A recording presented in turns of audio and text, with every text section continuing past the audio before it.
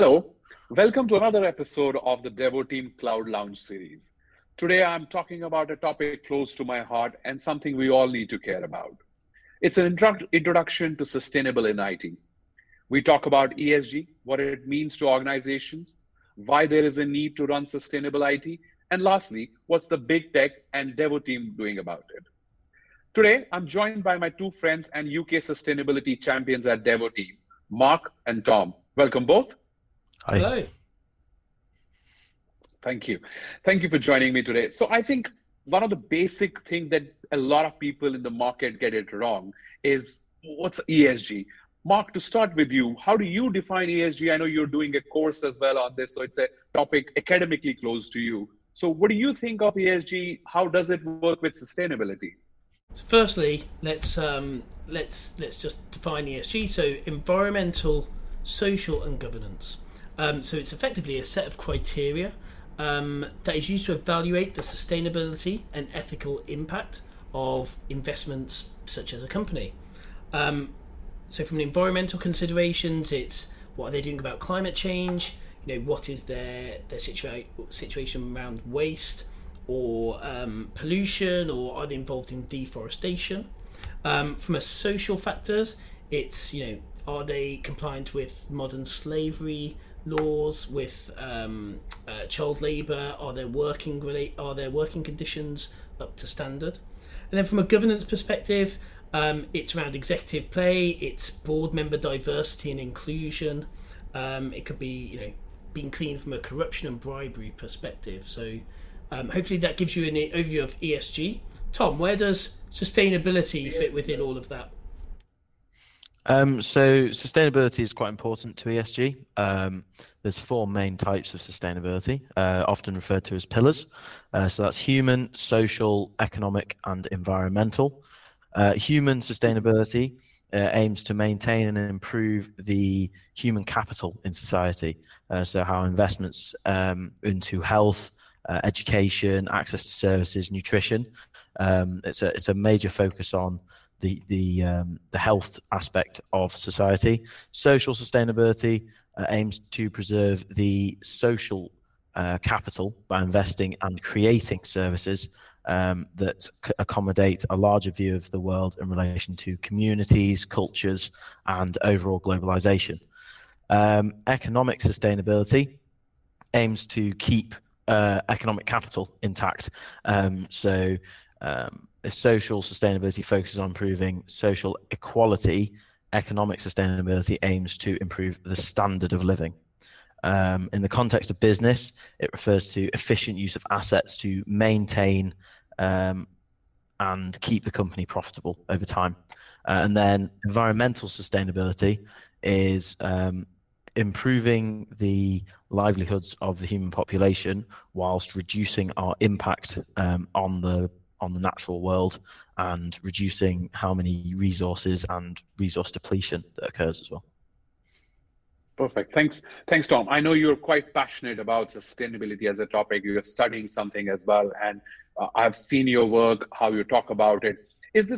Why should we care about it? Is it mostly from a business perspective or from a personal perspective? What are your thoughts on that? As you say, I've done qualifications in sustainability, and from a personal view, I think that the reason we should care so much about sustainability is it's our planet, right? We're leaving the planet behind for the future generations, and we want to leave the planet better than we found it. So making small changes on a personal scale will allow us to be positive towards future generations. And then from a business perspective, we should care because, for very similar reasons, but from a business perspective, it allows us to have a better business, run a more inclusive business, and really improve the planet through the use of business in a positive way, rather than the negative connotations that are sometimes associated with big businesses. Nice one, Tom. One of the statements that you made, we need to leave the planet better than we found. That's a debatable topic, in my opinion, about just for another day. But what are the kind of can changes that I make actually make a difference? Because a lot of Yeah, times people think, can I make a change which is actually making a difference? The big companies are already doing worse for the planet. yeah. So another concept. There's a man called Tim Berners-Lee, and he's a lecturer at Lancaster University, and he's done a lot of research into this topic of how much difference can a personal change make, and it all comes down to a concept called the critical mass concept. So if there's enough change made by enough people, then we can see a proper change. So you might not think that you doing your own recycling when your next door neighbor doesn't, that might not make a big difference. But if everybody goes, oh, my next door neighbor's not doing their recycling, but I'm going to do mine, then we reach the critical mass, and that means that we can make a positive impact on the world. In terms of IT, there's a big change, really interesting number actually that I came across. In the UK, there are 64 million unnecessary thank you emails sent a year, right? Daily, sorry, 64 million a day. And that means that you might not think it, but that adds up to a staggering 16,000 tons of CO2 used just by saying thank you to somebody. Yeah. It's in terms of real world, that's 8,000 flights from London Heathrow to Madrid. So, wow. Do you mean writing a short email, writing less words, less is more sometimes? Is that something that you're alluding to? Yeah. So I think I only just found this out recently, but the way that email works is far less efficient in terms of electrical capacity, and it's just far less efficient than a chat server. So if you can use a chat service like Google Chats, or I think Slack is another one. If you can use those instead, you can have a much less negative impact on the planet by saying thank you. Another way is to just put thank you in advance at the end of your previously sent email. Reduce your consumption by just being more efficient. You've probably saved You've probably saved my team. I was about to be very rude to them by not sending thank you emails anymore. So actually, now I've got some tips to be more efficient from a green perspective and still manage the team and reward them. I agree. I read some articles where Slack, for example, Slack has been a revolutionary product in office communications. It has replaced email in a lot of places across the world, and kind of changes that it has done is quick, and it's real time at the end of the day. And I feel writing an email for some kind of things is making it a little more formal, and wherein Slack and communication messengers make it a little less formal, keep the culture of the organization a little bit different too. Thanks for that, Tom. I'm going to ask you, Mark, what do you think of the business benefits around it, and what's your take on this? So it comes down to kind of some of the points that Tom mentioned, but I think it's become such a prominent topic now within our society that actually there is a brand expectation that you are doing something around sustainability, that you have a roadmap, that you have a plan. Just within our business, in taking on the role that I have within Devo Team UK, I've filled out questionnaires that that our clients are asking of their suppliers to effectively say, what is your position around sustainability?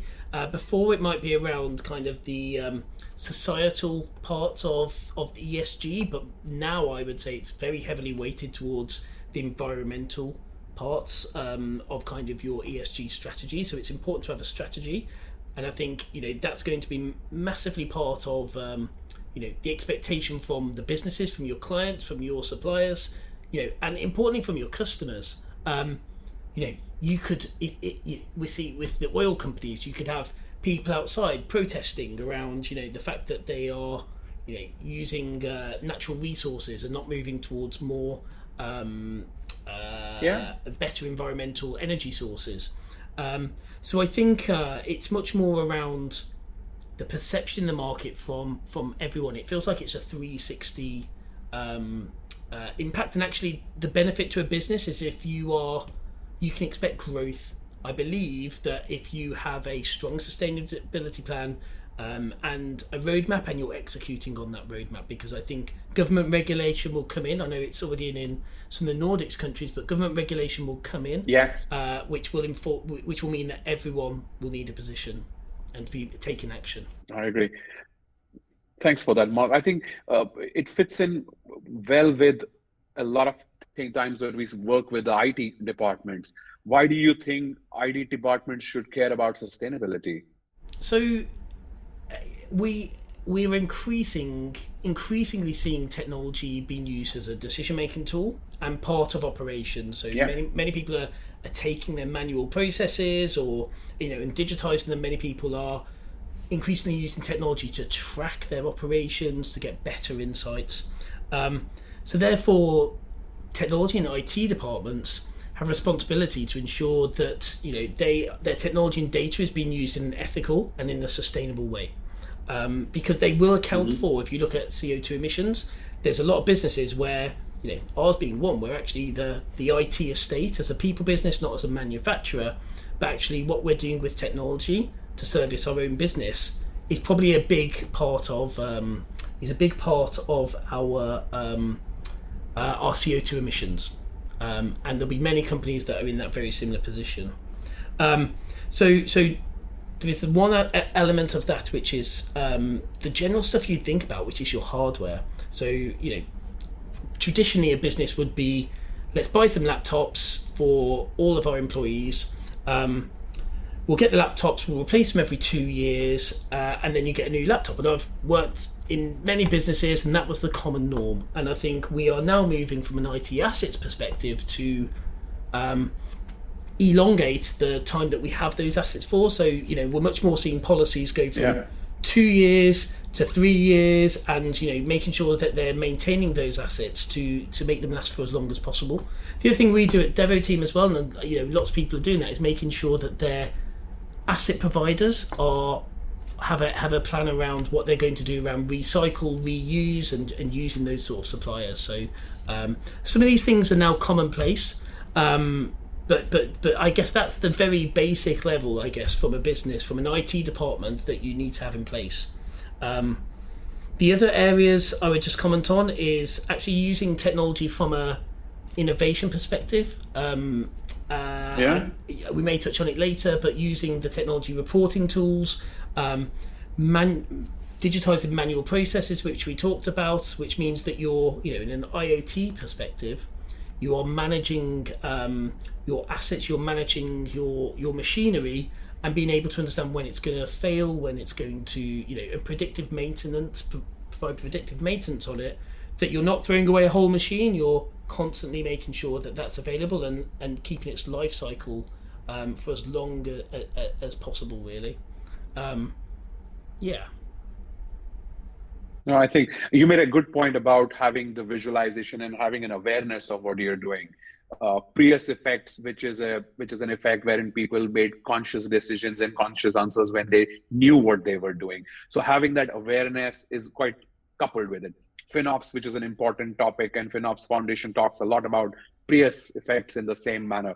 So that's pretty good. But I generally think that sustainable IT and carbon footprint reduction is a byproduct of following a lot of well-known good practices. If you do IT right, you are actually doing sustainable IT. If you use some of the best practices, you would be doing some of the bits around it. And Tom, I want to ask you in terms of, you must have seen the BBC documentary, and Mark, you as well. We spoke about this briefly on the day when it was going to be broadcast. Is cloud really bad for the planet? What do you think of the BBC documentary that was televised a couple of weeks back? Go on, Mark, I'll let you go first. It was interesting because we were planning this at the time, and then it was like, oh, hold on. So it is interesting. My perspective actually would be that we can leverage the economies of scale of cloud providers such as Amazon, Google, Microsoft, and SaaS providers, rather than having companies having their own data centers and and them all being managed through different standards and using different energy resources or maybe legacy hardware, to actually leverage cloud providers' technology. We've talked around the economies of scale you get from a cost and a pricing perspective, but there is this dual savings that you can get. So actually you can leverage the fact that they are effectively they've got plans to make their data centers net zero, and that's something you can leverage rather than have your existing co-location and things like that. So for me, that documentary was interesting. I think what I took away from it is that the data has exploded, and every year, I'm not sure what the stat is, but it doubles or triples, or we're creating more data. TikTok, Facebook, everything has to be stored. The fact I can go back to university and see my Facebook post, but that data, I'm just adding to it, and I think that documentary focused on the consumer impact and the fact that data is growing, but I think we can leverage the cloud providers, and we need to put pressure on them to make sure that they're creating net zero data centers that stores this information, because the demand for data isn't going to go away, but we can be better at what we upload and what we store and what we archive. Yeah, thanks. I think Mark. It comes down to a conversation around efficiency, right? The whole thing with good IT practices and economies of scale and this critical mass concept comes back in again. It's all about how efficient can we possibly be, and the more efficient we are in terms of financial cost, it actually ends up being more efficient in terms of green cost as well. So in terms of how sustainable you become. So I think efficiency is going to be a word that's going to be thrown around a lot in the coming years, and how can we become more and more efficient, both financially and also more sustainably efficient as well. Yeah, I agree, Tom. Thanks for that, Tom and Mark. I think we work a lot with the cloud providers like Amazon, Microsoft, and Salesforce, and so on. And I feel me working very closely with AWS, especially in EMEA and in London, I feel Amazon is committed to sustainability. They talk about it a lot. AWS is uniquely positioned to address the customer ESG priorities. When compared to a servered enterprise data center across geographies, AWS can actually lower a customer's carbon footprint by nearly 80% today, and up to 96% once AWS is powered with 100% renewable energy, which I think they are on a path to be there by 2025. In 2019, Amazon and Google Global Optimistic announced a climate pledge, a commitment to meet the Paris Agreement nearly 10 years early. They want to be net zero carbon by 2040. I think they are all going on track for that. They also dedicated $2 billion to an investment program which was dedicated to visionary companies whose products and solutions will facilitate and transition to a low carbon economy. So they're spending money and making their products around that time. I also feel AWS Cloud is an enabler for a customer's sustainable journey. They show it in a very nice manner where they create a shared responsibility model. Sustainability of the cloud is responsible for AWS. Sustainability in and through the AWS cloud is something which customer and partners like us help them do it. You can optimize architectures for sustainability through workloads through AWS well-architected. AWS introduced sustainability as one of the pillars in their well-architected framework, and customers are quite getting to know about these things now. Building cloud-native solutions on the cloud that also helps drive sustainability across the business is something that they do it. I generally feel that modernization opens the opportunity to innovate for sustainability. So, an on-premise data center, you start off with the sustainability of the cloud, you migrate to AWS, and there is a junction wherein you feel sustainability in the cloud where you start trying to optimize things. And when you move towards agility and trying to create more cloud-native solutions, that's where you feel your total cost of operating and reducing IT footprint is met when you try to create net zero goals. So all in all, I feel AWS is doing quite a bit of effort. They have put in some funding programs and some specific offerings as well, which we as a partner are also working with them in EMEA. So all in all, I feel there's an interesting space and there is good support provided by AWS. Our other pillar, Salesforce, they have come up with Net Zero Cloud, and we are one of the partners who are a pilot. We're doing some pilot work in that. So I feel it's really important that how we work with partners and bring those offerings to the market. Lastly, I want to know, what is Devo team doing about it? You both are very close to some of the work that we're doing. I'm doing some bits as well, and thanks to both of you. But what are we doing about this, Mark, to start with you first? So Devo team so in 2022 we launched our first I guess it was green report.